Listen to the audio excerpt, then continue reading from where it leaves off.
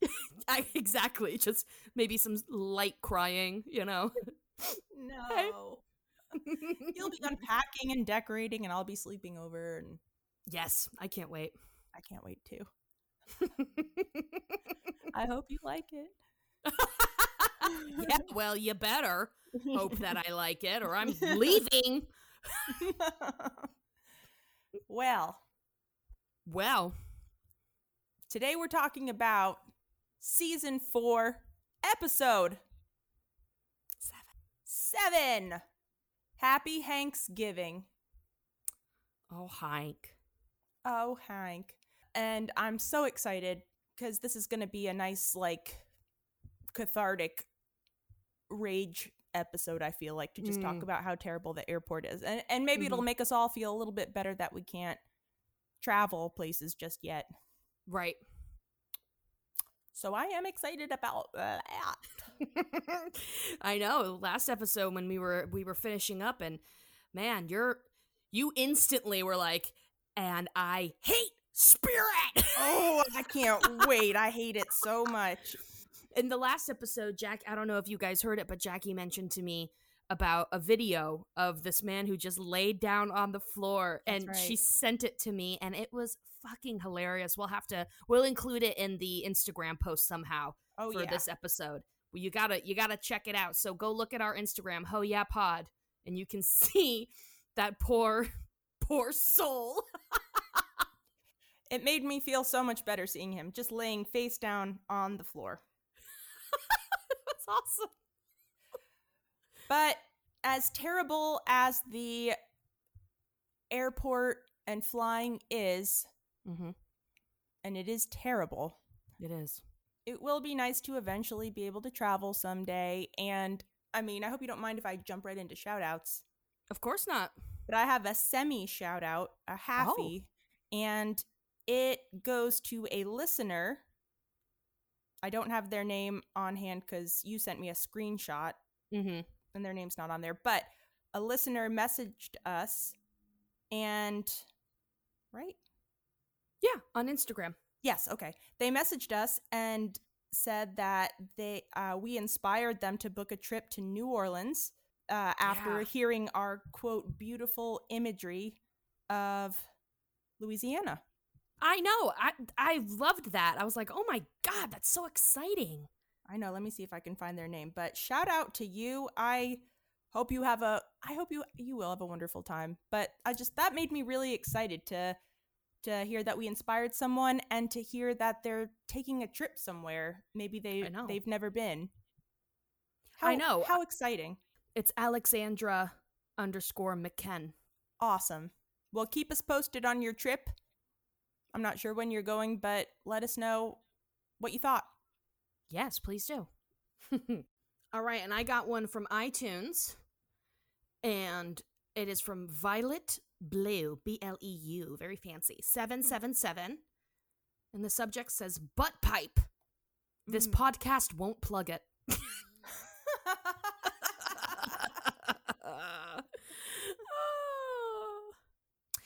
I also have one more shout out, and this one is from an email that we got.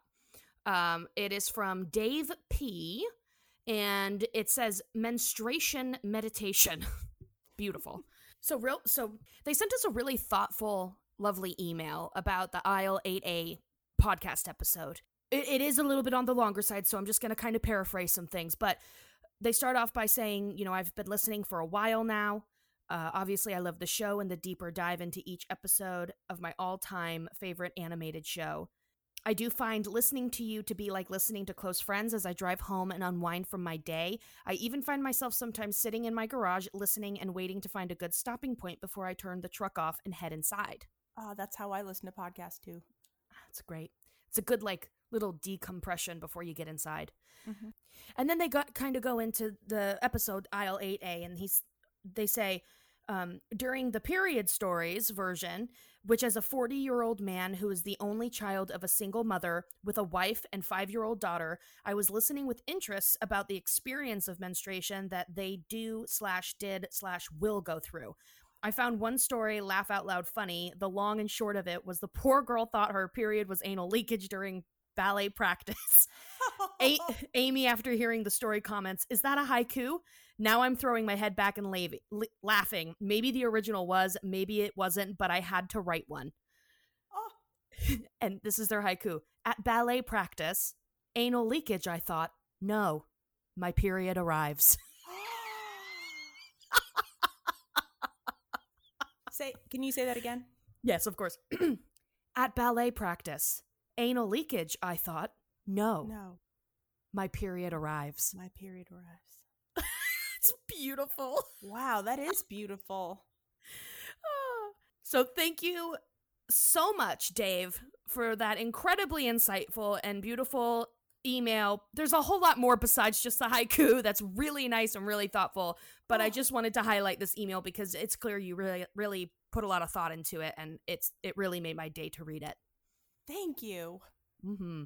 Oh, a gentleman in their 40s listens to us. That's very cool. Hell yeah. We're in our mid-30s almost, so I know, isn't it wild? Very cool. Yeah. Wow. 40s is like, that's going to be cool. Primo. Yeah. It's good 50s stuff. will be hard. Yes. Yeah. Well, who sent that? Dave P. Thank you, Dave P. Dave Precious. Oh, you know it. And, well, I don't have any more shout outs. So, all right. Should we get into Patreon? Yeah, let's do it. I think we have some. Let's see here. Actually, I do not think we have any new ones. Oh. We don't. Okay. Well, I would like to just give a little extra shout out to the Patreons we do have currently, who joined us for the watch party, which was so much fun. Always. Wonderful. And somebody had their cat there. Oh, we saw Laura's girls. We saw children. It was great. I spent like a solid 30 minutes just waving. I know. I couldn't see Laura's webcam for some reason, and I was like, what is Jackie waving at? And then I started to think, I was like, is somebody sending her a message privately? Like, is somebody like trying to mac on Jackie, and she's just like, hi, I see your message. Yes, thank you. Hey, thank you. Yes, thank you so much for saying I'm real hot. Preach. You know what's weird? For the watch party, I've never thought this before, but I had a moment where I was just like, what if Amy's getting all of these messages privately just saying that she's everyone's favorite or something? I had like like, they could be doing that. It's Who just so fun. Start that again. Well, I don't blame them if you are. But oh, stop. Oh my God. No, I've sent private messages accidentally, but it was like some weird comment on the episode that we were watching. I was like, oh shit, sorry. That was meant for everyone. Oh, there was one watch party in particular where I kept private messaging one person. It just kept going back to them. And at one point they were just like, I'm the only one who can read this. So I've done it too. I bet they felt good, and then they were just like, okay, this is sad. She can't figure it out. Yeah, especially when it's something like Peggy blah, blah, blah, right? And they're just like, yeah, I guess so. You're like, man, I thought that joke would have killed with everyone. I guess not. Everyone's only one person.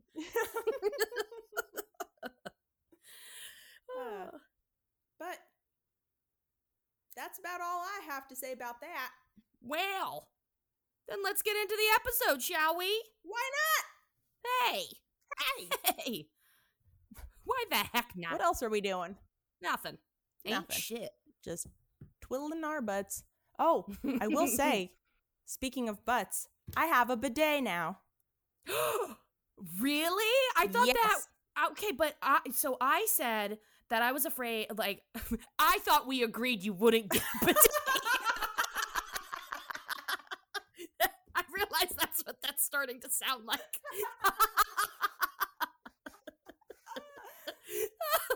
Okay, but I remember talking to you and I said, but what if, like, you accidentally poop all over it and then you like, go to clean your butthole and it just splashes poop back at your butthole? Well, I have not experienced that yet, but that's good. The way it's set up, it's pretty tucked away. Okay. But I suppose you could. Right. And that could be an issue. I haven't come across that yet. I'm still learning how to use it. Will bought it. I don't know. Apparently he had been just doing a bunch of research and decided to get one. And he was like, I'm getting a bidet. And it came the next day. So I was just as surprised as you are. But it cleans the back and the front. Ooh. But it does shoot out cold water, so I scream every time it does it. But I do feel very clean afterwards. I wouldn't say I'm comfortable going completely sans toilet paper. I feel like that's like a good helper. Right. But I have noticed a difference in Wow. my butthole. the health and happiness. I'll be the judge of that. Yeah. I'll be the judge of that. And turn around. Well, you know what? Maybe new apartment, a new way to clean my butthole. Hey, why not? 2021. Yeah. Let's have clean bees. Clean, sopping wet bees. Let's all agree. Everyone listening. We're all gonna make this pact. I want everybody to get on it because I thought we agreed you weren't gonna get one, but apparently you did. So now I have to as well. I just want to emphasize that it was a surprise to me. I didn't know, and I didn't use it for a week. All right, well, I'll let this go. Okay, but and I did try and test it out, and it did squirt me in my boobs. So hey, hello. So it's been a bumpy ride, but what an eager beaver. Now I'm sitting pretty. Wink. Anyway, now we can get into the episode. Speaking of butts. So happy Hanksgiving. Just do me a solid and hit talking to it and hit the mute. I just want to make sure before we even get it blasting. Talking to it and then hit the mute? Yeah, da da da da da, like that test you were doing. Perfect. Okay. All right, well, no, now I'm nervous, so let me try. Okay, great. Very good. Yay. Okay. And can you hear Buttley? I sure can. All right, I'm sorry, everyone. Just ignore that. He's our soundtrack now. He's like our backing. He's going to be like our laugh track. Our laugh track. Yeah. Don't validate it by giving it attention. Just ignore it. Okay. Yes. Air date. November 21st, 1999. Thanksgiving approaches. We see the guys, Hank, Dale, Bill, and Boomhauer standing in the alleyway. And you can tell that it's a holiday episode because they're wearing different clothes. Mm-hmm. You know? Yes. It's always a special episode and a special time of year. Mm-hmm. And so they're wearing stuff that maybe is a little bit more wintry. I don't know how cold it gets in Arlen, Texas, but they're wearing longer sleeves. Hank has a jacket on. Bill's wearing some kind of, I don't know, over flannel shirt. Mm-hmm. And they're standing out there drinking beer, and Hank is smoking a turkey in a turkey smoker powered by propane. Mm-hmm. And Bill is watching this, and he is licking his lips, and he's just like, can I come over for Thanksgiving? I'd love to eat some of your turkey, and I'm very lonely. And Hank says, sorry, we actually aren't going to be home for Thanksgiving. We're going to Billings, Montana to see Peggy's mother. And things are a little bit tense between the two of them. And that tension is spilling over onto propane. And Peggy's mother is starting to talk shit about propane. So I am going to smoke this turkey and bring it with me because, get this, she wants to go out to a restaurant for Thanksgiving. How? That's not going to happen. She? That's obviously crazy. She's insane. I'm going to smoke this turkey, and 2 birds, 1 stone. I'm going to prove her wrong about propane, and I'm going to have my Thanksgiving turkey to boot. Mm-hmm. So no, Bill, you can't come over for Thanksgiving. Oh my God. Is it super loud? It's I bet you can barely even hear it on the actual audio. Like, I can hear it, but if you can hear it, take a shot every time you hear a meow. Let's turn it into a fun game. Okay. Oh my God, you're already all going to be hammered. Yep. There's one. There's another. 2. So now we know what oh my God. Okay. So Bill can't go to their house for Thanksgiving. But during this conversation, Boomhauer also says something mostly unintelligible, but we can kind of gather that he's maybe decided that he's going to go visit his mother in Florida for Thanksgiving. So the next day, we see Hank, Peggy, and Bobby getting ready to leave for the airport. They're packing up the car. No, they are loading the car. Mm-hmm. Yeah. Luann comes out and she's like, I'm excited to go too. I'm going to get to see my dad. I haven't seen him. He has a 1-day pass off of his oil rig, so I'm going with you. This trip means so much to me. I'll finally get to see my father after years. And Hank's like, okay, great. Well, give me your ticket and I'll put it with our tickets. That way we have them all together. And then Peggy pulls him aside and she says, Hank, you were supposed to buy Luann a ticket. And he was like, what? Why? And she was like, I told you to buy a ticket for the whole family. And he said, I did. I bought a ticket for everyone in the Hill family. That's you. That's Bobby. That's me. That's not Luann. Yeah, this is a dumb Hank moment. It's shitty. Like, come on, Hank. Yeah, the least he could do is be like, all right, I'll buy one for our family. Do you want me to get one? Does Luann need one too or something? Well, and also, even if he doesn't feel like she's a member of the family. Okay, yes. And also, this is her family. That's her father. That's her dad that's going to be at the Thanksgiving dinner. And her biological grandmother. And her grandmother. Like, come on, what do you mean she's not family? You're less of a family to them than she is at this point. So get her the fucking ticket. Yeah, this is a classic dumb Hank episode. Where he just isn't getting it. And he's also being very hanky in this episode, too. Very hanky. This is a classic hanky episode. Mm-hmm. So Peggy's like, this is unacceptable. Luann has to come. It's, like Amy was saying, it's her blood family. Mm-hmm. So you're just going to have to buy her a ticket at the airport. And Hank's like, oh, man. Nuts. Oh, dang it. Bill, being extra lonely this time of year, ends up offering to drive them to the airport himself because he just can't stand to be alone. He makes up a story that he has to go to the airport anyway to pick up his uncle, who just happens to be arriving at the same time they need to be dropped off, which just makes it even more sad because it's so transparent. It's like such an obvious lie. I know. But they take him up on it. He drives them to the Dallas airport, Dallas-Fort Worth. I wrote here, at the Dallas airport, Hank has about 50 extra sticks up his butt. And I think that's just him being extra hanky. He is.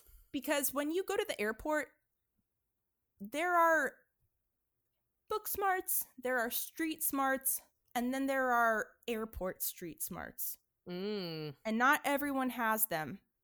But if you want to survive, you need to have them. Especially if you're flying around the holidays. That's Hank right. Hank does not have these skills. He thinks following the rules will help him, but the rules don't apply at the airport. They don't. And you have to be ruthless. Mm-hmm. And cunning. And, ready to do whatever it takes. God help you if you have a suitcase to check. God help you. I wear like 50 fanny packs. Exactly, like 10 layers. Yeah. 18 pairs of socks on my feet. They're not going to get me.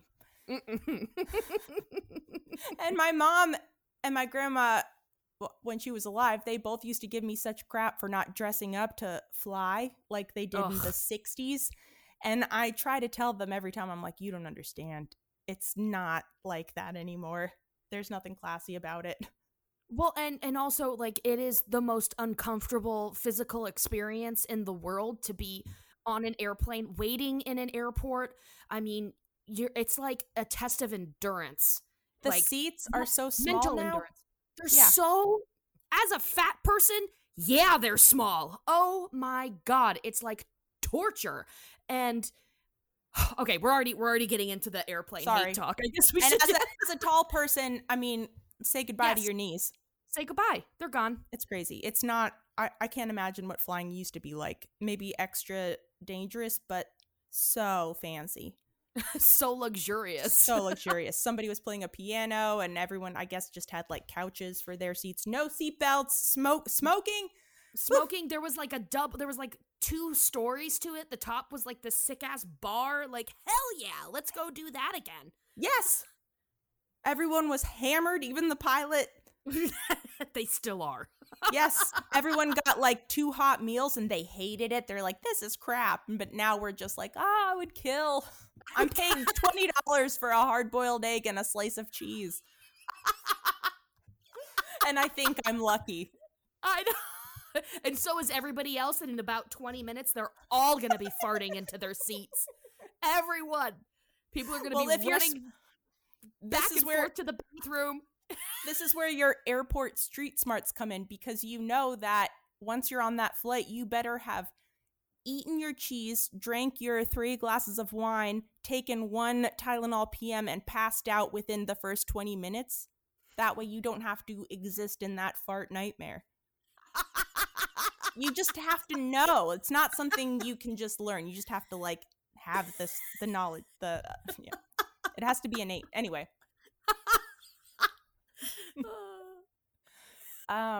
So the second they get to the airport, Hank doesn't have any of these skills. So they pull up to the airport, they get out, they go to the check-in desk where you check in and check your bags.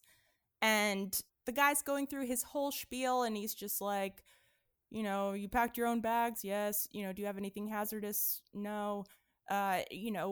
Have your bags been within your sight this entire time? And then Hank's instead of just saying yes and like moving on, he's just like, well, there was like maybe a minute where my bags weren't in my direct line of sight when we were getting out of the car. I don't know. And the guy's just like, yeah, but it was only a minute, right? And Hank's like, well, it was probably more than a minute, actually.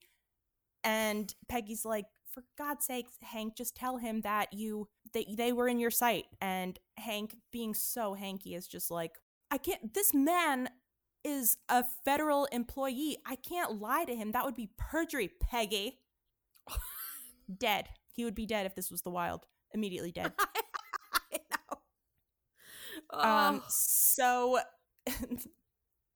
they have to go through his bags, and it's just like a whole thing. It holds up everyone, holds up the line. It's such a hassle. And then Hank also has a propane tank with him. Hello, a pre-9/11 world. He has a propane tank with him. They would have tackled him and arrested him immediately. I know. He's like, oh, by the way, I have this propane tank I need to check, but don't you worry, this has been in my line of sight because I love propane. I can't take my eyes off of it. Mm-hmm. And we cut to him having to put it into a locker because apparently he can't take that on the plane. Right. In any capacity, you cannot have a propane tank on a giant metal firebomb. I would be terrified. I mean, you see what happens to your bottle of water when you go up into the air, it like crunches up when it like the pressure changes. Yeah. What is happening to that propane? I would be terrified. What is he thinking? He's such an expert on propane. What is he thinking? Anyway. So that's like a whole other hassle. And then on top of that, he needs to buy a ticket for Luann. So he goes up there in his hanky little walk and his hanky little mindset, and he's just like, I need one ticket for our flight that leaves in like 20 minutes. And the person at the gate is just like, all right, that's going to be $719. And Hank's like, what? I only paid $250. What? And the person is like, sir, you're buying this the day of. That's like common knowledge. It'll be more expensive. So Hank has to shell out this money, but he thinks it's unfair. He's not happy about it. That baby. Meanwhile, we see the Gribbles outside of the airport. Dale, Nancy, and Joseph have all gone together to take John Redcorn to the airport because he's visiting family in Arizona. And they drop John Redcorn off in the front of the airport for departures. He gets out and he starts to walk inside and he kind of looks over his shoulder, and then Nancy's like to Dale, maybe I should go see John Redcorn off. I'll be back in like 1 second.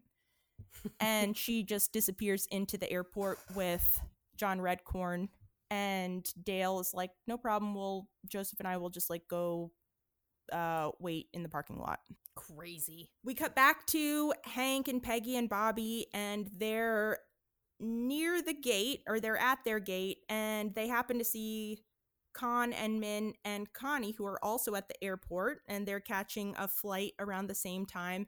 And Boomhauer is at the airport also, going to fly to Florida to see his mom. The airport is super crowded. Of course, it's Thanksgiving. It's the worst time of year to fly. It's a nightmare. People are just roaming around looking lost and angry. Mm-hmm. And to make matters worse, the weather has taken a turn, and now many of the flights at the airport are starting to get delayed, including Hank's. This just won't stand for Hank, and in his very Hanky way, he marches right up to the ticket gate, and he says something like, "Sir, if there's anything I can do to help this flight leave sooner, I would like to offer my services." And, I mean, my God. How is he still alive? The guy's like, "Sir, you can fuck off, please. I don't need you in my face right now. I will let you know when you can, like, stand up again." So Hank angrily, like, just marches back to his family. Tensions are, rising. Oh, yeah. People are starting to get real uppity. Peggy overhears a rumor from a nearby passenger that the flight is maybe not going to be able to leave. But if you take your ticket to TWA, which used to be an airline for those that were born after 9/11, if you take your ticket to TWA, they will honor your ticket or something, and you could catch a flight with them. Peggy hears this, and she tells Hank, and he's just like, "Peggy, that's third-hand gossip. We're gonna wait here, and they'll let us know when we can, like, get on the plane. I trust that it'll all work out." Kind of sound advice, though. Kind of sound advice, but I might go check it out. Oh, I would go check it out. Yeah, I would go check it out. Yeah. Hank refuses to check it out. So Peggy creates a diversion where she alerts Bobby that there might be cookies somewhere, and so he takes off, and she turns to Hank and she's like, "Oh, Hank, look, Bobby got away. We need to run and get him." And they go and get him. And once they snatch him up, then Peggy's like, "Oh, there was an announcement saying that, we can go to TWA and switch our tickets there." And Hank's like, "Oh, okay." And so they go to do it, and they head to the TWA terminal to switch out their tickets. We cut to Dale, who at this point is just roaming around the airport. God knows where Nancy is. She's still, I guess, seeing John Redcorn off. In that time, Dale has had time to park the car, go into the airport, wander around, and at some point lose Joseph because Joseph isn't around. Yeah, I know. I was just going to say, and completely neglect to take care of his son. We don't know what happens to Joseph. I feel like he's still parked he's in the car, just like, waiting for Dale to come back. I just remembered. At one point, Dale does give him a bag of fake coins or slugs, and he's like, "Take these to the arcade and have a good time." Oh, damn, good memory. Thank you. While Joseph goes to the arcade, Dale sneaks into an Admiral's lounge, and he grabs some snacks and lights up a cigarette. Thank God he has been looking for a place to smoke. But a staff member lets him know, "Admiral, you can't smoke in here." And he's just like, "Well, guess what? I'm not an admiral, so how dumb do you look?" And he grabs some snacks and he leaves. So now he's looking for a new place to smoke. There's an SUV on display, like you would see at a mall, and he gets into the SUV and pushes the little lighter button and tries to smoke in the SUV, but a security guard is like, sir, you can't get out of here. You can't sit in this car, and you certainly can't smoke in it. So Dale's like, oh man, and he gets out of the van or the SUV and leaves. But then we see two little heads pop up in the back of the SUV, and it's John Redcorn and Nancy, and they're doing it. I would like to know where they haven't fucked, because I feel like any chance that they can bang, they don't really care where it is. I mean, they'll figure it out. I know. Well, first of all, isn't he going to be late for his flight? And second of all, why didn't Nancy just drive him? Right? It was like a whole family trip. Yeah. So that was a close call. No kidding. So Dale gets kicked out of the SUV, and he is still trying to find a place to smoke. He finds a door to the outside, and he just like pops out outside of the door real quick, lights up a cigarette, and oh, thank God. He's able to fix that craving. But he turns and looks at the door, and it's one of those one-way doors, and it says no re-entry. And he can't get back in. He's trapped outside on the tarmac where all the planes are. In the freezing cold. The freezing Dallas weather. Who knew? We cut back to Peggy and Hank, and it turns out that Peggy overheard some bad information, and TWA doesn't have any flights going to Montana. So they go back to their original gate, only to learn that their original flight has officially been canceled until the next day, along with pretty much every other flight at the airport. They try to catch a bus to a nearby hotel where a block of rooms have been set aside for stranded travelers. Bill happens to arrive at the airport. He overheard on the radio that a lot of the flights were being delayed or canceled due to weather. So just on a hope and a whim, he went back to the airport and was there just in case they needed to be picked up. So he meets up with them, and he is going to drive them to the hotel. But then, like a doofus, he crashes into the back of a truck. So now they have to walk to the hotel, and they get there, and by that point, there's no vacancy. Oh my God. All flights in the airport have been canceled. So of course, like all the rooms in this hotel block would be filled up. So they take a cab back to the airport, and they end up sleeping in the terminal overnight on those terrible chairs. I know, and they don't even sleep. They just are awake the entire time, because how can you sleep? I can tell you from experience that you can't. Yeah. Oh, God. Oh. You can't.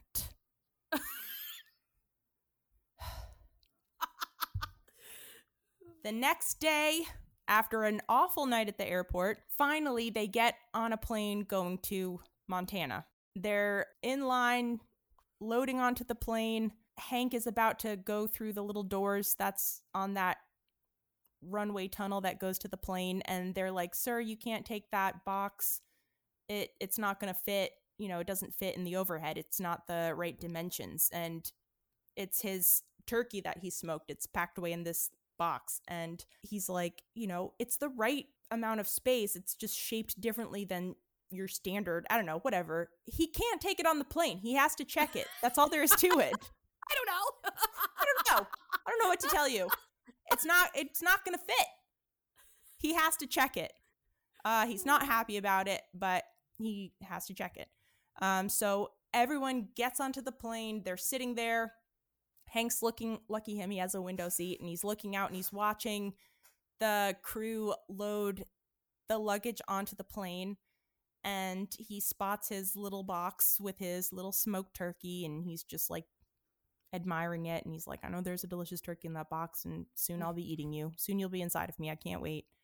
But security is there with security dogs, and the dogs start barking at it because there's a delicious turkey in there and they smell it. Mm-hmm. But of course, the crew doesn't know that. All they see are these bomb drug sniffing dogs barking at this box. So they think there's probably a bomb in there. Yep. So the bomb squad comes, and this further delays the flight, of course. But then Hank is watching all of this unfold. He just doesn't understand. There's dogs barking at his box. Then everyone clears. then the box is just by itself, and he's like, oh, I hope they don't forget my turkey. And then a man in like a spacesuit walks up to the box very carefully, and he puts something on it, and he kind of backs away, and he goes behind like a little lead shield, and then he just detonates the turkey. And turkey parts go everywhere, and they splatter the plane and the surrounding area, and Hank vomits all over himself. He's so horrified. He's just so overcome. He's just like, oh. And it smells awful. I bet everyone on the plane is sickened, and I'm sure a few other people throw up just smelling it. And I'm sure they are absolutely furious. I would kill that guy if he was the one, if he tried to bring a fucking turkey on the plane, got the bomb squad called in, and then our flight canceled because of that, and he threw up. I would murder him. That's so true. I would end up being like, get out of my way, because I'm going to beat him mercilessly. Step aside. People would be talking open shit about him. They'd be like, oh my God, somebody that threw up. Do you smell idiot. That? You know who threw up, right? You know who threw up? I'd be very loud. The guy with the turkey that we just had to blow up. No. That fucking guy in his glasses. And he just threw up on top of everything else he's done to us? That fuck. That's exactly what would be happening. I would be so furious. The nerve of that guy. And now we have to get off the plane. And now, guess what? Now we have to get off the plane. This was all for nothing. We have to smell his vomit for nothing. Ugh. Yeah. So that's exactly what happens. By the time the bomb squad finishes up, the rain has started again. The weather's no good, and now the plane can't take off. And so everyone has to get off the plane again. And Hank tries demanding that they give him a flight, and like, no, of course, you're nobody. You're gonna die in this airport. And you also made us all think that you brought a bomb on the plane, so please sit the fuck down, take several seats, and get out of my face. Yeah, and now the plane is gonna smell like vomit for a week. Ugh, I'm gonna be scraping turkey giblets off of the damn plane. Yeah. We're gonna be fighting off geese everywhere we go.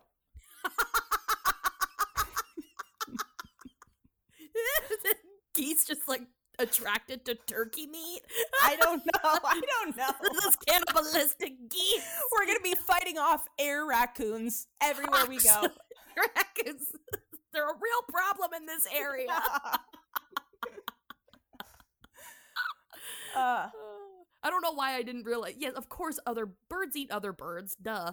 I don't know. They do. They like hawks. Those things are mean. Yeah. All right, buzzards. sorry. Yeah. Yeah. Yeah. They'll eat anything as long as it's dead. Mm-hmm. So Hank, pitches a fit, has a little temper tantrum, but there are no flights leaving. The airport is completely shut down. There's nothing that he can do, except the person or whoever he's talking to at the gate lets him know that there is nothing flying out of Dallas-Fort Worth, but there is a flight leaving for Montana in 1 hour over at Love Field, which I guess is another airport. It must be. And, I just said it must be. It must be. It has to be. What else could it possibly be? It's either an airport or it's another John Travolta home. Or it's just a trap. Either way, there are planes flying out of there. Hank's like, Love Field, that's like all the way across town. I'll never make it. And the person is just like, well, there's a bus leaving for that airport in 5 minutes, so you better get your butt on that bus. So Hank and Peggy and Bobby start running. Ugh, we've all run in airports. The worst feeling in the world. Oh my God. Oh my God. Awful. The most helpless people all around you, and you just think like, can somebody please help me? Nobody can help you. No. And they're all watching you. Yeah, and nobody wants to help you because they have to help themselves. And they're all thinking, you poor fucking idiot. Yeah, you should have gotten here earlier. Yeah, well, Good luck. I always think that until I'm the one that's late. I should have gotten here earlier. They run. They get to the bus. It's packed. But there's just enough room for 4 people: Hank, Peggy, Bobby, Luann. So they squeeze onto the bus. And they've made it. They're going to go to the other airport. They're going to get on that flight. And they'll make it to Thanksgiving. But then Hank has maybe his hankiest moment yet. Oh. He looks out of the window of the bus and he sees a family of 4, like a mom, a dad, and 2 kids standing there in the rain looking sad. Sad for them. That is sad for them. That's none of my business. And that's none of my business. Sorry for them. You're so slow at running. Yeah. Uh-oh. It sucks for everyone. It's not just you guys. But for whatever reason, Hank sees them and he thinks, no, we should let them get on the bus. I was like, I even wrote in the notes, I was just like, why the fuck did Hank, like, this is a regular, it's not like it looked like somebody who was like, I don't know, who could really have used this. It's not like he was like giving up money. It's a fucking plane ride. Like, so sorry. If they just put I sound like such an asshole. No, that's how you survive. I literally wrote in my notes, I just wrote, why on earth, with a million question marks. Exactly. No way. I would have been like, sorry. Maybe if he met the dad in the bathroom at some point and overheard him saying like, oh, we have to get home for grandma's surgery or something. I don't know. Right. But if you did that for everyone that looked sad at the airport, you would never fly anywhere. Anywhere. You have to block those people out and just focus on where you need to go. Exactly. 100 years, they'll be dead. Nothing matters. It doesn't matter. All right. So Hank sees this family and decides for everyone, sorry, Luann, you're not going to see your dad. Peggy, you're not going to see your mom. I didn't even think about that aspect to it. Mm-hmm. Although I did think, like, how dare he make that decision for them? But, oh my God, that adds just, like, a whole other layer to it. Yeah. Oh, sorry, Luann. So he gives up all of their spot on the bus to let this family on. And they go back into the airport and they go to the food court. Everything's closed. They're the only people there. Peggy calls her mom and lets them know that they're not going to make it for Thanksgiving. They're all sitting around a table and they look really, really sad. Did I mention nothing's open? Like, nothing in the food court is open. There's no food or anything. Nothing's open. Oh. They are sitting there and soon discover that Boomhauer is also there, the Supanusen phones, and John Redcorn, because everyone's flight was canceled. So they show up. For some reason, Dale, Nancy, and Joseph are still at the airport too. I mean, it's the next day. They're still there. Apparently, Dale was trapped outside in the freezing cold all night. All night. Nancy presumably was with John Redcorn fucking this entire time. I don't know where the hell Joseph has been, but he shows up too. So everyone is there, and they're all sitting around sad, and then Hank gives some speech about, like, well, our plans are being canceled, but at least we're all still together, and, I have a stick of gum, so I'll share that with everyone. And then everyone else is like, oh, well, I have, like, a can of yams, and I have, like, a whole bag of peanuts because I tried to bang some flight attendants, and, I have, like, a sugar packet or whatever. Somebody has a pizza. So they kind of MacGyver together this little makeshift Thanksgiving dinner. And it's not the Thanksgiving they planned for, but it's the Thanksgiving they have. And they're able to make it a little bit special. It's the Thanksgiving they deserve for being so bad at being in an airport. I know. If it was just Peggy, she would have been in Montana already. Absolutely. So that's pretty much the episode. Wow, good job. Yay! Thank you. Yay. So Amy, give it to me.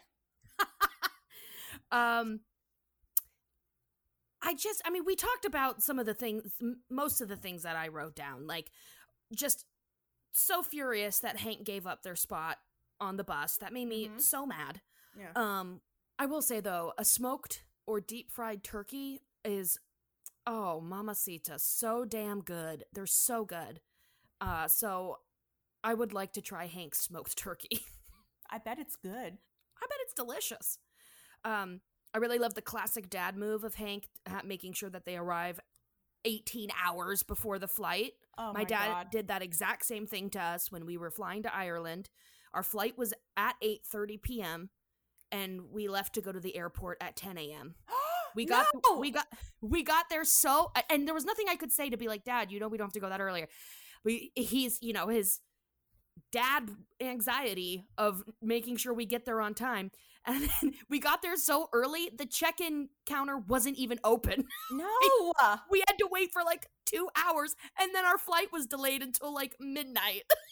I've definitely had that experience with my very own dad where we get there so early. He's like, did you check in? And I'm like, no, it's not open yet. Yeah, no, of course I didn't. Just classic. Why is it every single one? Everyone is like that. Oh, I like that quote by him. He's just, they're loading in their stuff into the car and Hank's like, come on, Bobby, it's almost 10 a.m. With the Dallas traffic, we won't get to the airport until noon, and the flight leaves at 4, with or without us. Well, there goes my only trivia question. I knew it, but Hey. Anyway, I know I do love that. I love that moment. It always makes me think of my dad. It's like, oh, come on. When Bobby is forced, how dare they, to eat a salad, a terrible, disgusting salad. Peggy's like, he needs protein or he'll die. Like, rip off one of those turkey's legs. And she says something like, Thanksgiving will go on with a one-legged turkey. And Hank just says, one-legged turkey? I'm not even going to dignify that with a response other than shame on you. Oh, so Hanky. I know, so ridiculous. I love in the when they're about to get on the plane finally after it's been delayed. The overhead comes on and says something along the lines like, so we're really sorry for the delay, like the overnight delay, but we're going to go ahead and comp you a headset. like headphones. Those those shitty, terrible headphones. Like, don't worry, we'll give you a free pair of headphones. Oh my God. Oh man. Okay. And the next morning when they are back, they're at the airport, Con comes in and he's like, haha, Hank, I got the best night of sleep because I used my points to get a suite and it was lovely and I'm so refreshed. And Hank's just like, well, I was too excited to sleep. I tell you what, I'm going to visit my in-laws. Can you hear her? Oh, there we go. You silly goose. You're so annoying. Get out of here. All right. I love Peggy's line when they're about to get on that bus. Hank, they are jammed butt to gut in there.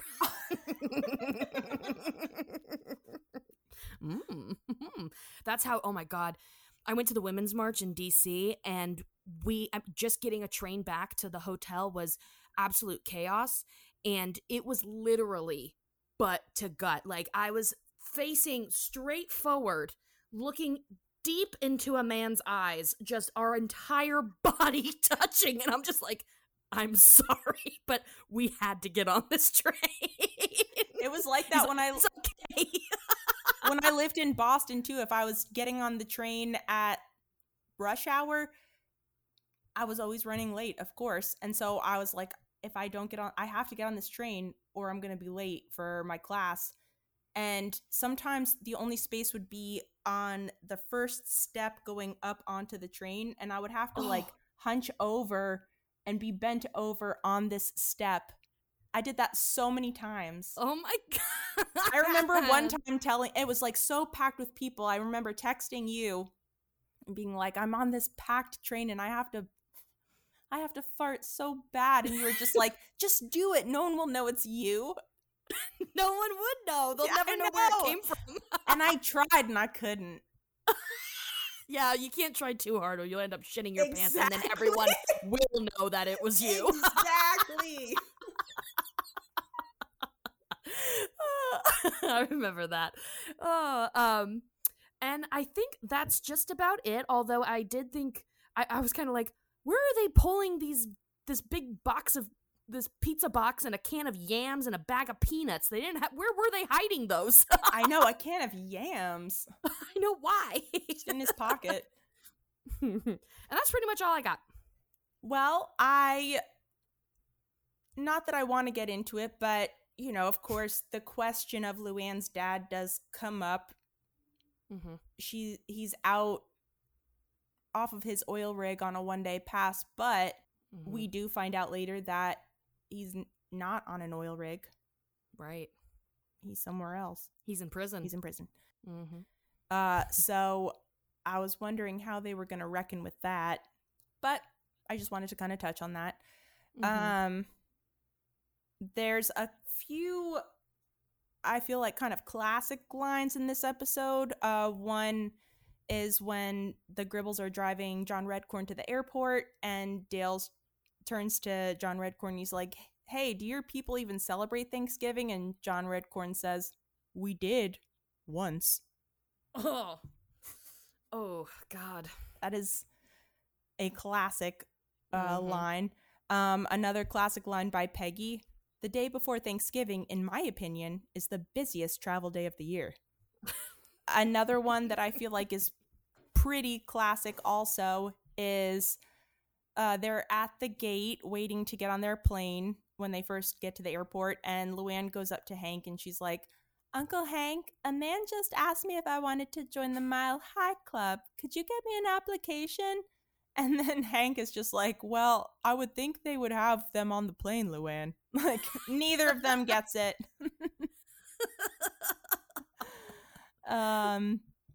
So those are, I feel like, just some really standout quotes. Mm-hmm. I like talking about how early Hank left for the airport. I do like that Khan kind of makes fun of him for it. Khan sees him at the airport once they get there, and he's like, hey, Hank Hill, I saw you leave your house at 10 a.m. We left 5 hours later, and you're still waiting, you dumb redneck. And then I was just like, thank you for saying that. And then I love Hank's response. He's just like, okay, happy Thanksgiving. And then Khan's like, oh yeah, you too. Yeah, I know. Oh yeah, hey, thanks, you too. I like once they get on the plane the next day after they've spent the night there, Luann gets to be bumped up to first class because she has a ticket where, you know, she paid full fare for her ticket, and I guess she was able to be bumped up to first class for whatever reason. So she's on the everyone's on the plane waiting. I think it's before the turkey gets blown up, and yeah, it has to be. And she's in first class, and she's just like, you know, wow, first class is awesome. How amazing. And she turns and she sees a curtain separating first class and coach, and she asks the flight attendant, that curtain over there, what is it for? And the flight attendant says, it separates first class from coach. And Luann says, I'd like that closed. And then just goes to sleep looking angry and smug. She gets right into the role of being in first class. And then the last quote I wrote down was, once everyone comes together at the end at the empty food court, you know, Boomhauer kind of walks up, Khan, Min, Connie show up, Dale, Joseph, John Redcorn and Nancy kind of show up at the same time, but John Redcorn's trying to play it off, and he says, oh, Nancy, there you are. I've been looking all over for you. And then just to, like, keep up appearances, he turns to Dale and he's like, oh, Dale, I was looking for you as well. And I just thought that was an awesome John Redcorn line. And that's pretty much it. All right, Amy, do we have a listener comment song for this week?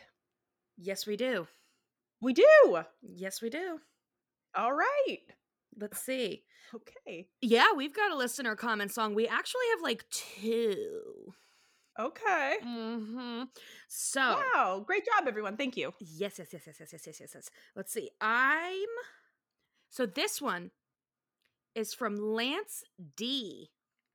Hey. Okay, Lance. Oh, and they say AKA Fruit Pie Fan from our Instagram.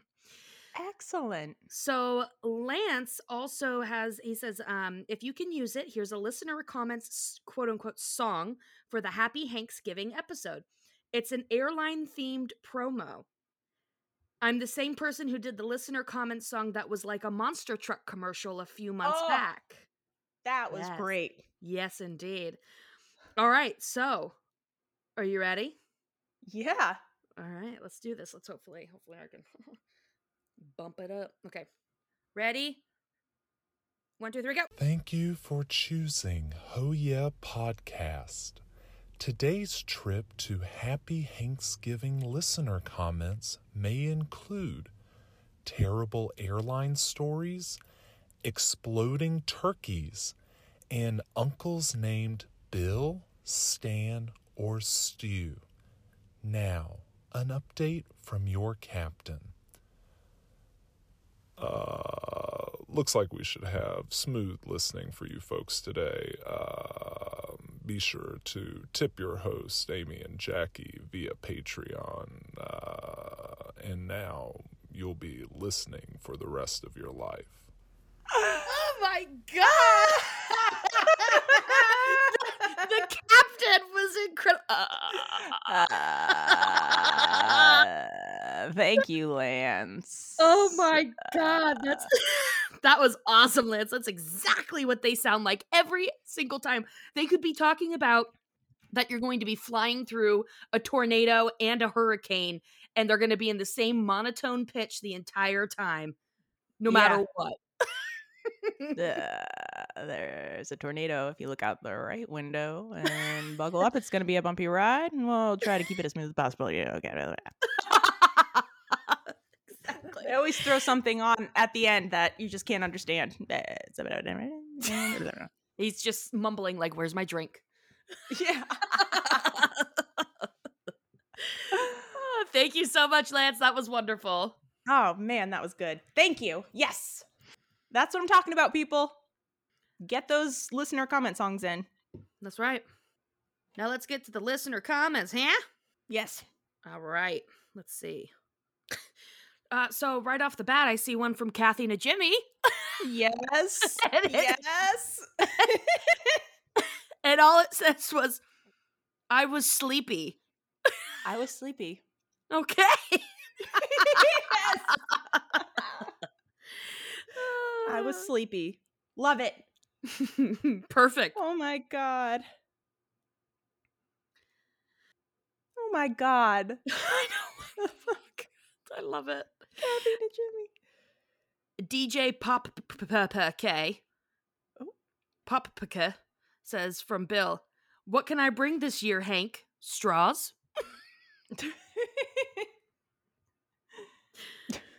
Nomio says, the lack of sincerity from John Redcorn. Oh, Dale, I searched for you as well. Yes. But I love, same exact scene. 5-star man says, the only thing that kept me going was my will to smoke again. Dale after being rescued. Not his wife, not his child, but to have one more cigarette. Ryan Film Lover says, screw airports. I can't think of a quote, fuck airports. That's the headline for this episode. Yes, perfect. Shmoo Parcher says from Bobby, what happens when he gets to 3? Peggy says, oh, he doesn't know. Yeah. We got one right on top of each other. 3.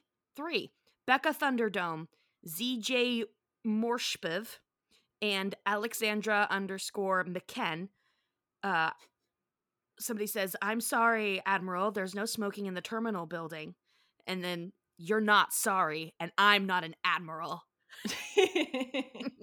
Nurse and Embers, it says in parentheses, it says in parentheses, panting, "Cookies."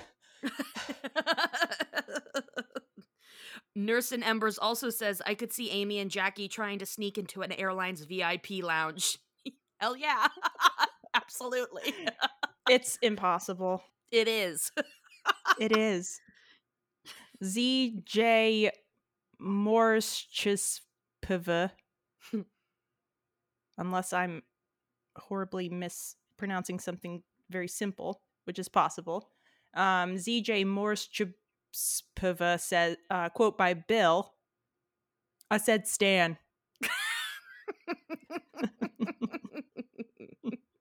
I love that quote. Bill's uncle's name keeps changing, and then when he drops him off at the airport or something, then Bobby's like, "Oh, I hope you have a good weekend with your Uncle Stan or Steve or whatever." Or Bill says something like, "I have to go pick up my Uncle Stan or Steve," and then like Bobby's like, "I thought his name was Stan," and then what does Bill say? Like, "Fine, you win." Yeah, Hank's like, "Well, I thought you said Stu or something." He's like, "Fine, Hank, you win, Uncle Stu."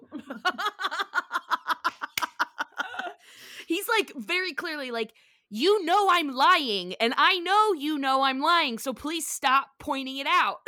Yeah. Box Office Poison says, "Margarine." A nice follow-up to that. No mio mio. "Which I have made every year since 1976 until I die, inclusive." Inclusive. Essay Danio says, "We're gonna do it your way, Peggy, the dirty way." Oh. I love this. I don't know why I never wrote down this quote, but Some Tribe says, "Peggy, I think that's Tom Ganaway." Just because Hank watches some random guy get called over the intercom and he gets up and he's so excited to be like, "That's him. That's the guy." I know. I never noticed that before either. I know. I was sleepy. I know. Oh. Catherine Moore asks, "Why didn't Hank just deep fry the turkey there?" Who knows? I wondered that as well, but then I thought, well, maybe he would have to buy a deep fryer, and I don't know how expensive those are. Well, yeah, he'd probably have to buy the smoker, he'd have to buy the propane, and I could imagine him not trusting somebody else's propane over his own. You know? Yeah. I'm sure he's a propane purist. Yes, he is. He knows that Strickland's gas is the gassiest. Mm-hmm. Stupid. Arbitrary and Delicious says, "Hank's Thanksgiving ritual includes eating dessert to Home Alone. I am so wet."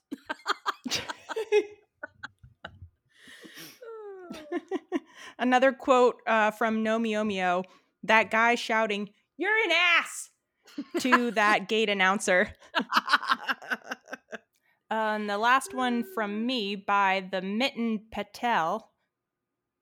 You would think, the Mitten Patel. I mean, I might be saying that wrong. The Might and Patel. Anyway, the Might and Pate. Oh, okay. You would think Hank is so rule-abiding, he would have known you can't bring propane on a plane. I know. Seriously. He acts like it's a person. Truly. Like it's his baby that you're putting in a locker. And my last one is M. Messiah says, "Hank not buying Luann's ticket with the family tickets. Where does he think she gets money?" Thank you. Seriously. She famously has no money. Very famously has asked him for money many, many times already. Well, those were great. We also asked everyone to share their nightmare airport airplane stories / times they were fooled by a sticker.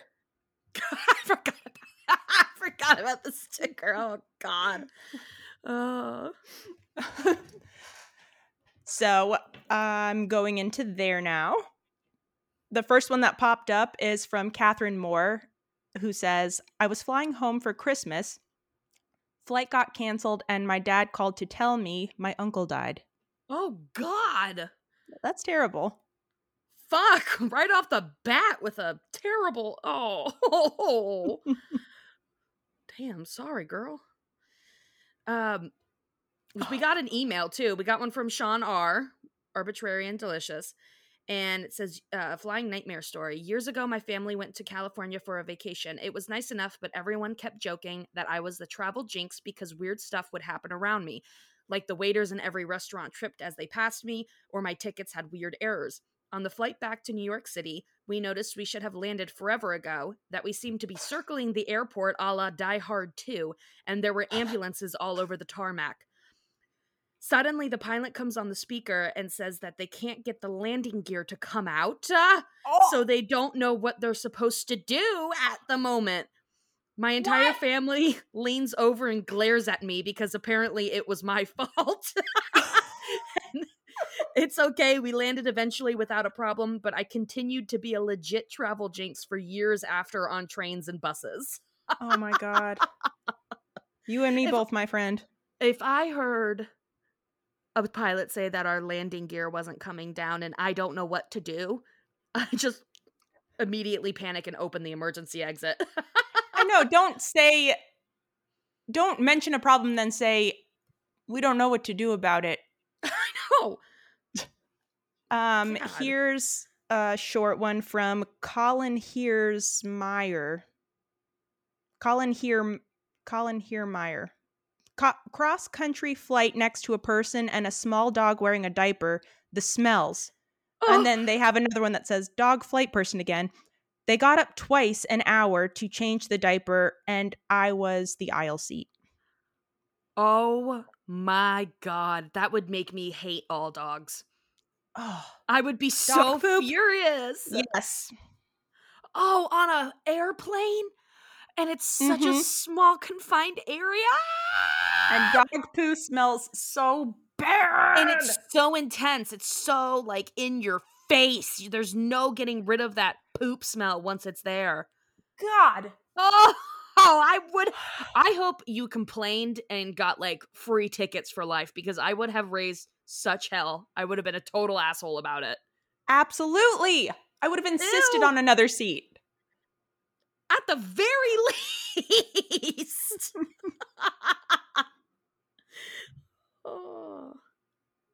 Oh, the Abby Yo says, my first ever flight was to see a guy I had started dating in college in his home state.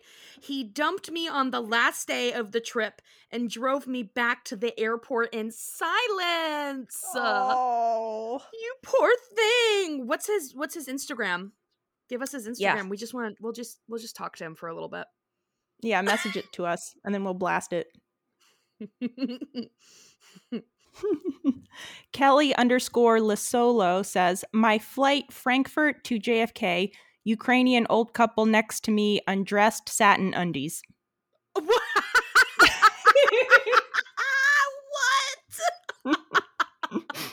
Oh my God. Oh my God. People are so just socially inept. Yeah. Or I don't know, maybe that's standard. Maybe that's what you're supposed to do. Get in your underwear, be real comfy. Not that big of a deal there. Maybe that's just... Yeah. Maybe that's polite, you know? That's good point. Good point. Nurse and Ember says, I once missed a flight because I was too engulfed by the burrito I got in the terminal.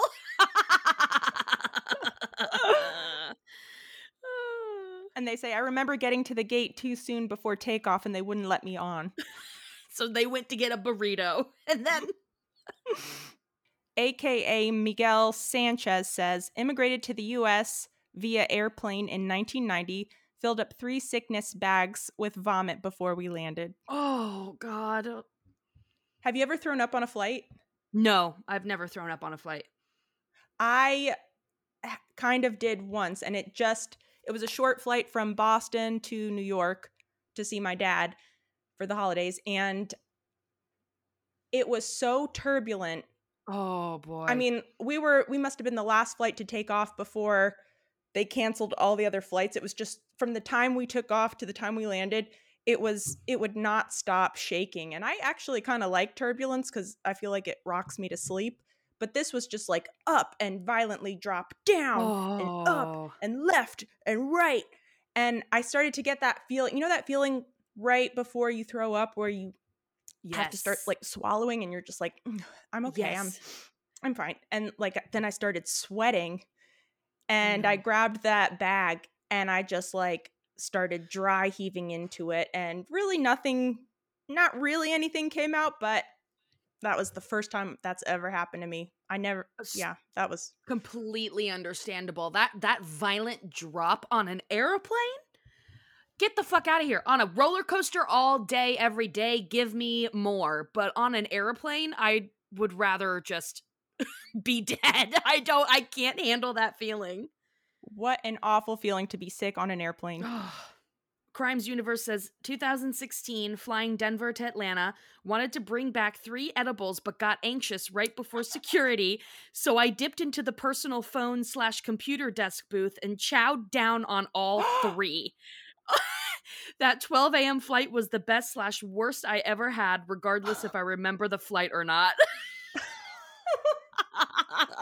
Good grief. That sounds like a brutal trip. Yes. Oh. All right. So those were some terrible but great airplane stories. Airplane stories. Thank you, everyone, for your contributions.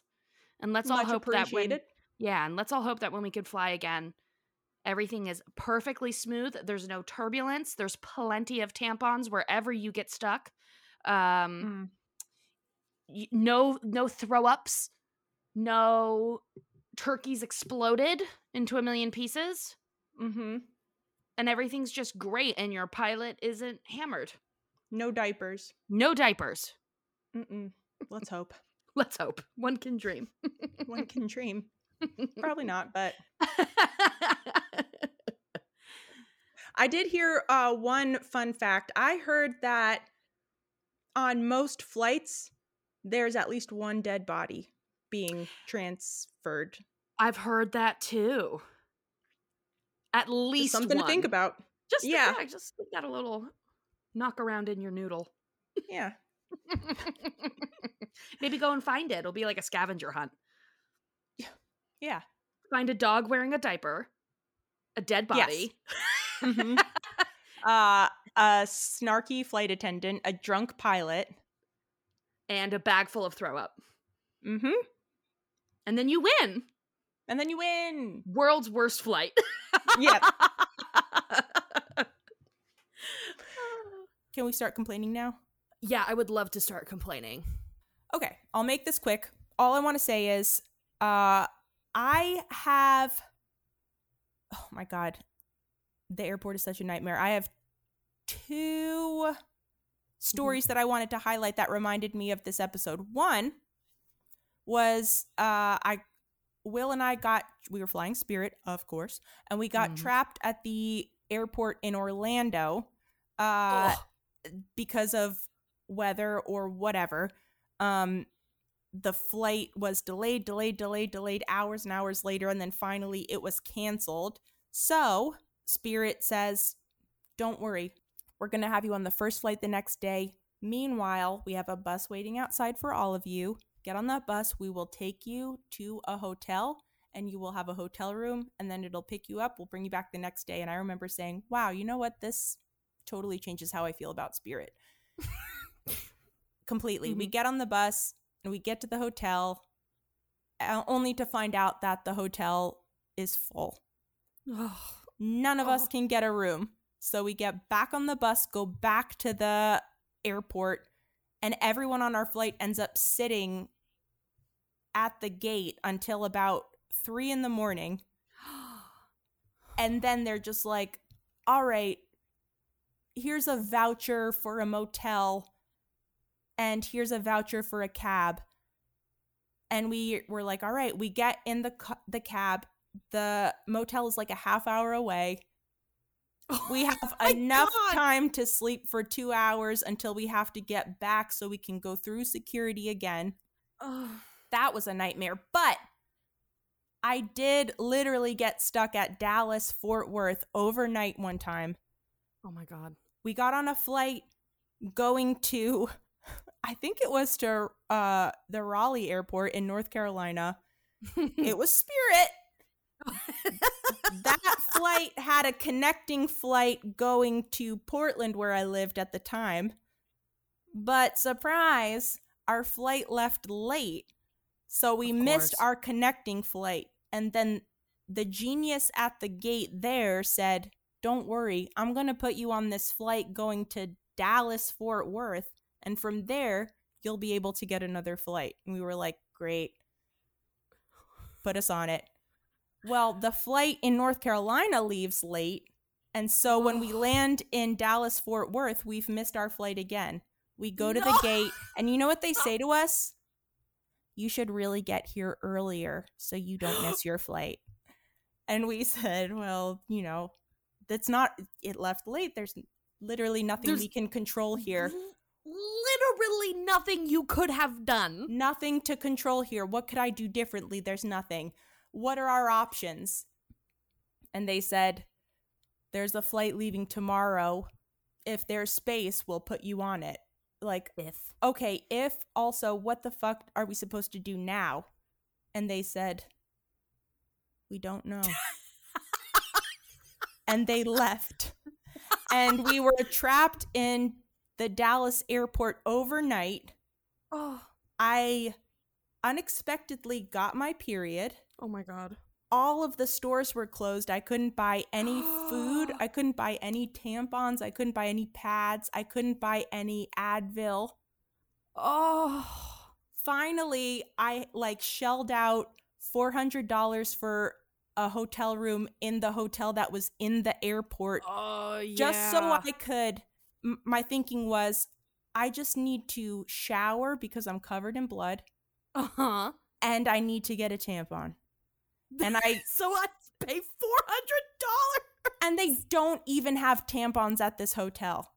How dare they? How dare they? No I go to the front desk. I'm just like, is there no tampons? I was able to get 2 because the ladies that worked there went into their purses and gave me tampons. That feeling of not having a tampon or a pad or something, and all of a sudden you get your period, it is like, it is just such a overwhelmingly terrifying I don't have a change of underwear. I don't have a change of pants. I just have to shower and put this shit back on. And then, but then the next day we're getting on the plane, and I have a Luann moment where they're just like, we only have 1 seat available, and it's in first class, and they call Will's name. They're like, is there a Will, Roberts here? And he walks up to the gate, and he turns and looks at me, and he's just like, can my girlfriend have that seat?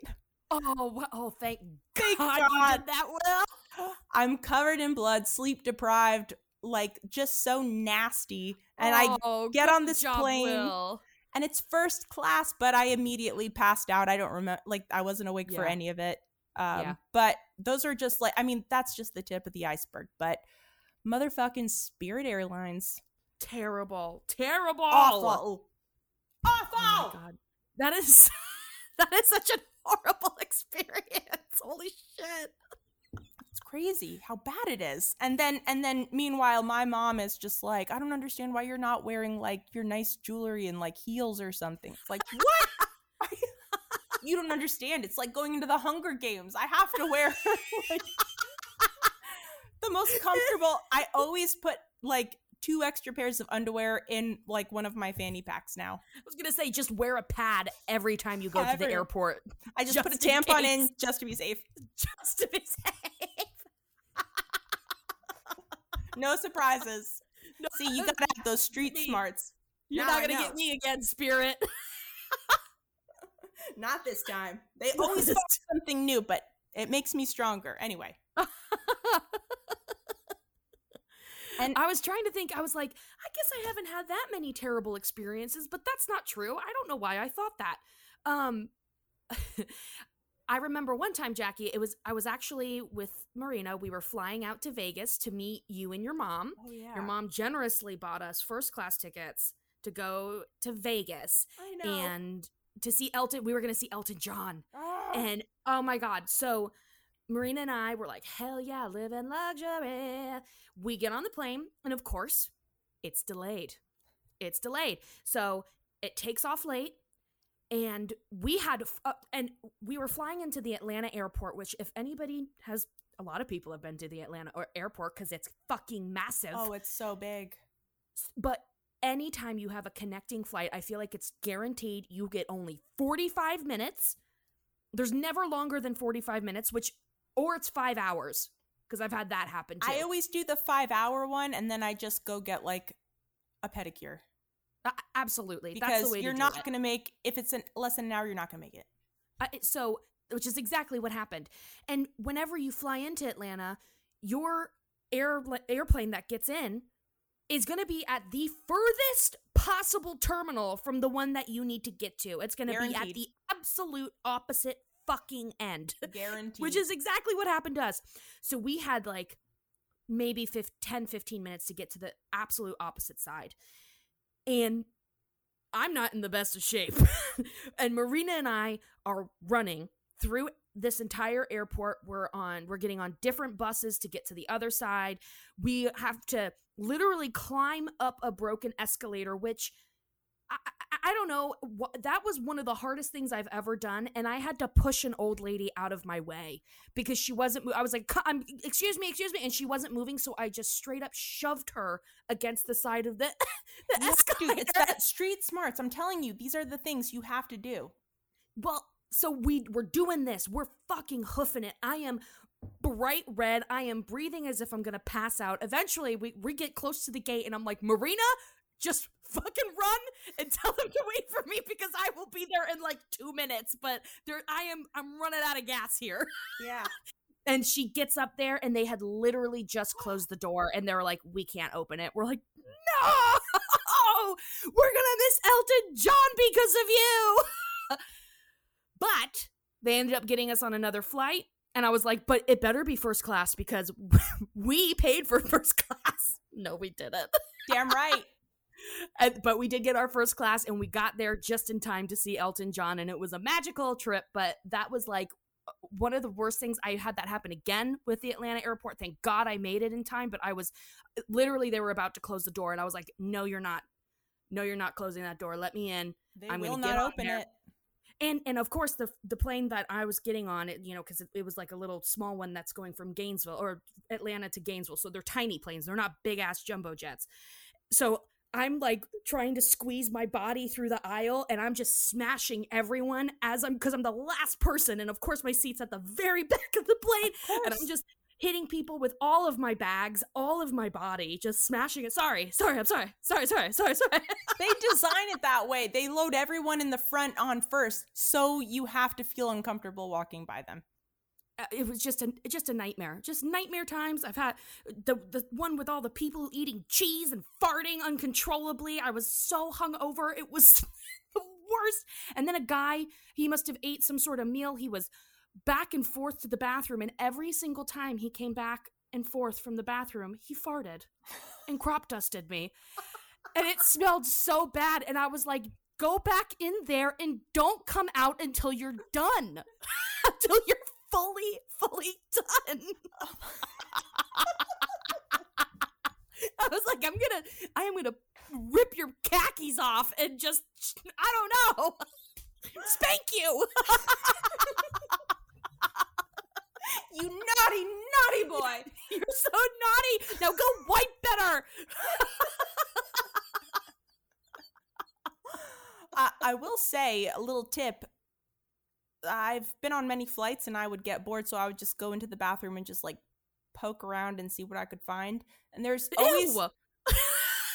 is always a hidden compartment with tampons and pads. So I always take all of them except for one. Just in case. Just to be nice. Case to be nice. Talk about Airport street smarts. Oh, yeah. I'm like, I paid so much money for this ticket. I'm getting my money's worth. All the tampons I can eat. I'm telling you. I did like have the doors closed. I got to the airport like 4 hours early one time because I got a ride with someone that was going like earlier. And I sat at my gate for 4 hours and then they were loading. People were like getting onto the plane and I, standing next to the door, I like called my mom just to say like, hey, I'm getting on this plane, blah, blah, blah. And I got off the phone. I turned around and the door was shut. No one called my name. I'm like standing there and I'm like looking at the plane outside and I'm just like, hey, that's my plane. I need to get on it. And they're just like, sorry, you should have gotten here earlier. And I was like, I got here for me. They're just like, the door's closed. You missed your flight. So they sent me to this like little telephone pod where I like picked it up and I was just like, I picked up a telephone and I was like, hello. And they're just like, hello. And it was like an operator for the airline. And I explained my situation and they're like, I do have a flight leaving in an hour.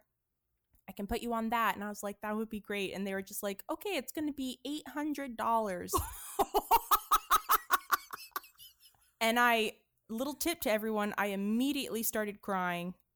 Yes. And I told them that my grandma died. And Yep, I I've got done that that too. flight for free. Yeah.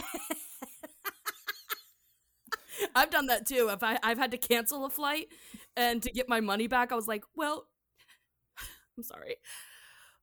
I'm so sorry. I don't mean to cry. Okay.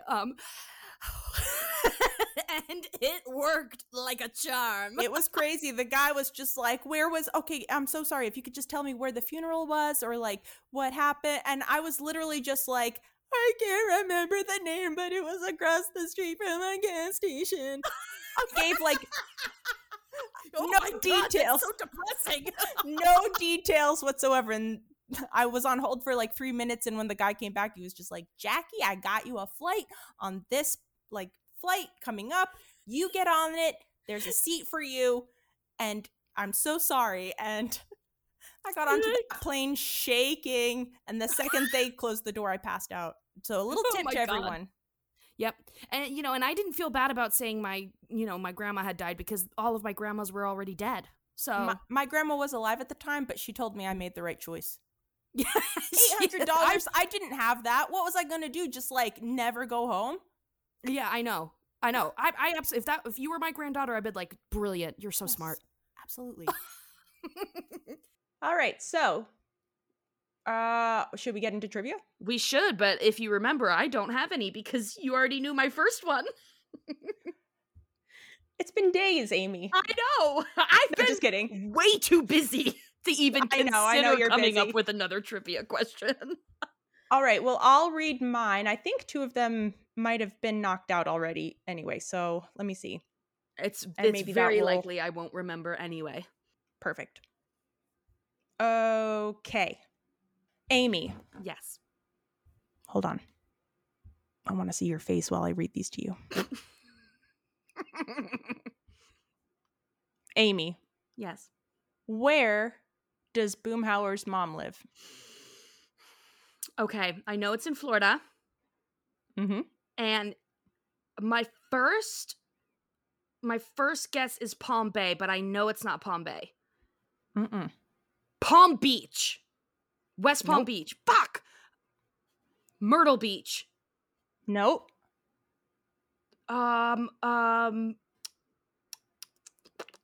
Hollywood. No. Okay, I give up. Miami Beach.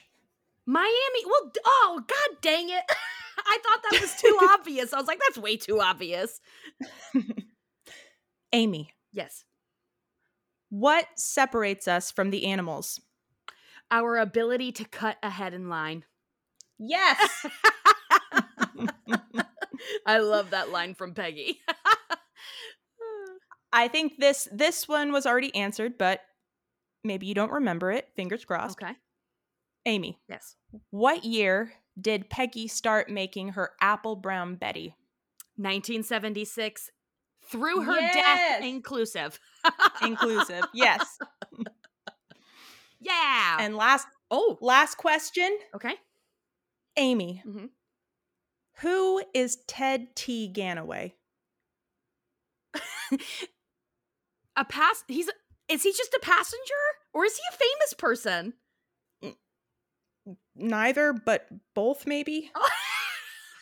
See, that's why at first I thought, oh wow, they must have had a famous person because like Hank seems excited about it. But I think it's funnier to think that he's just some guy that they heard over the loudspeaker.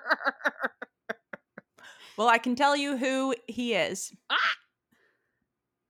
Ted T. Ganaway is a presidential fringe candidate who appears only in The Perils of Polling. He's the guy that they run into at the fair who is, he's a fringe candidate, and let's see, they're kind of trying to ignore him. Let's see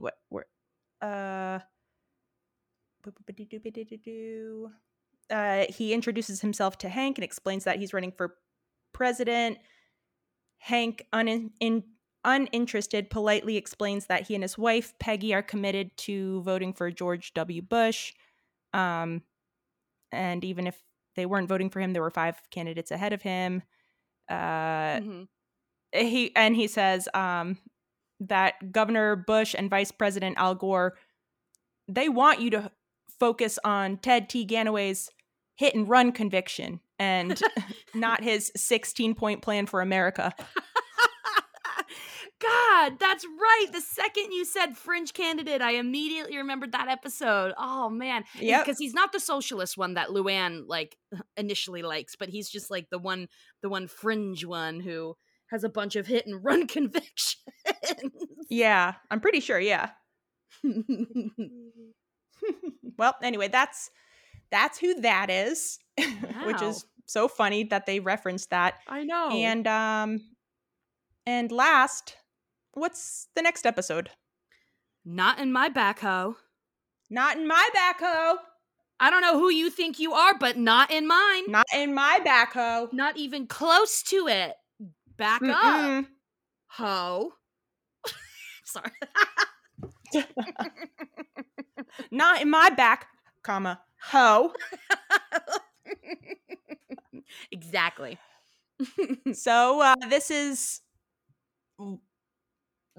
kind of we have a guest star this episode, but it's not somebody who's blending into the background or is judge number 3. It's actually the story kind of revolves around the guest star, which is Drew Carey. That's right. For the next episode. Basically playing himself. Yes.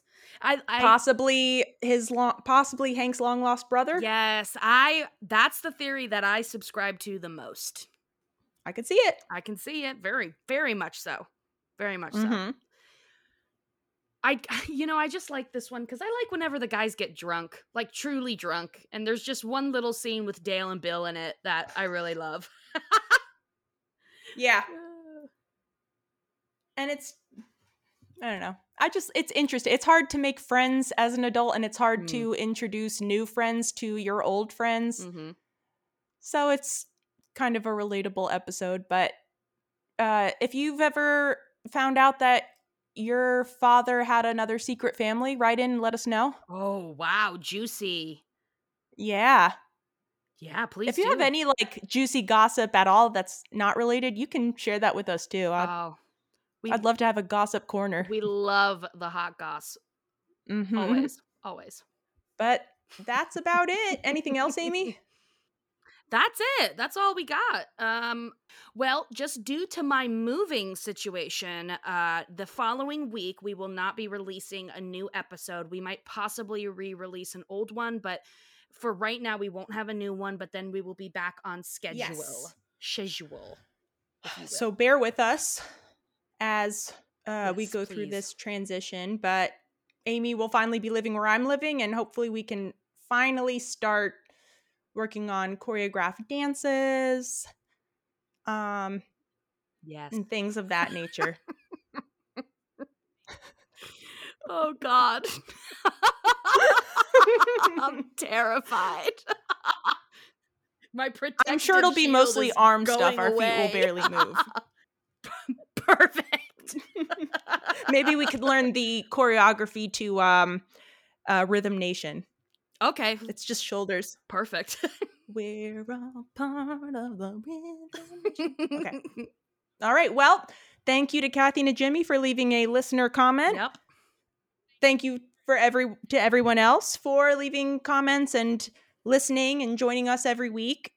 Please leave us 5 stars, 5-star review on iTunes. Call us, email us, and send us your gossip if you're so inclined. Yes, please.